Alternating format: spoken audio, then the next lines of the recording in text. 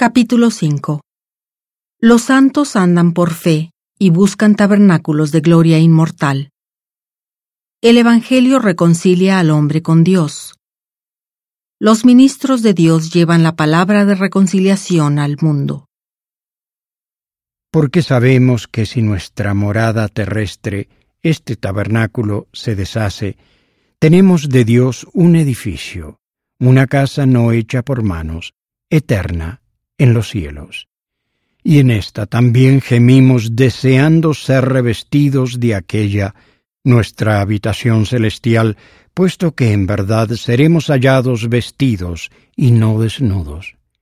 Porque asimismo los que estamos en este tabernáculo gemimos agobiados, porque no quisiéramos ser desnudados, sino revestidos, para que lo mortal sea absorbido por la vida.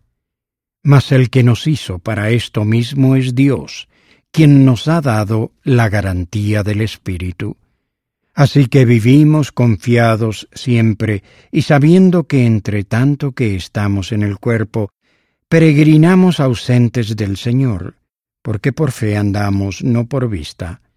Pero confiamos, y más quisiéramos estar ausentes del cuerpo y estar presentes delante del Señor.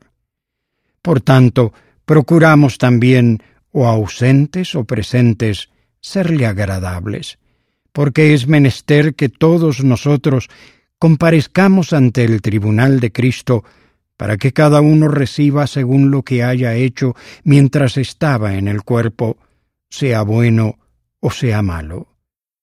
Conociendo, pues, el temor del Señor, persuadimos a los hombres, pero a Dios le es manifiesto lo que somos, y espero que también lo seamos en vuestras conciencias.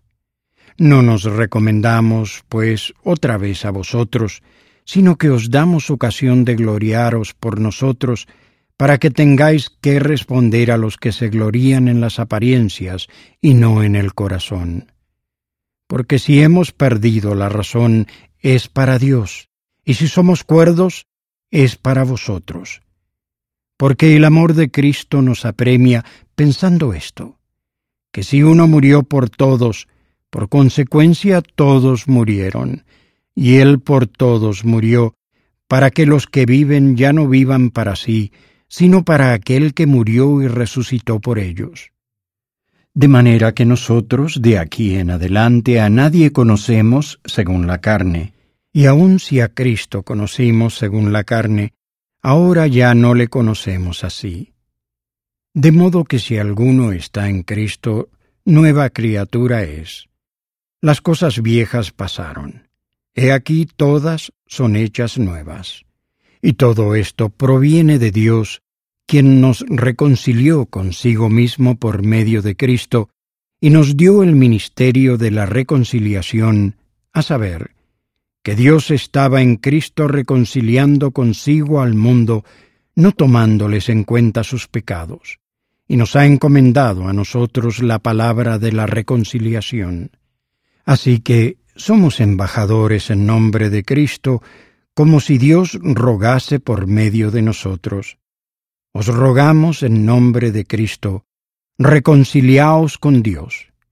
Al que no conoció pecado, por nosotros le hizo pecado, para que nosotros fuésemos hechos justicia de Dios en él.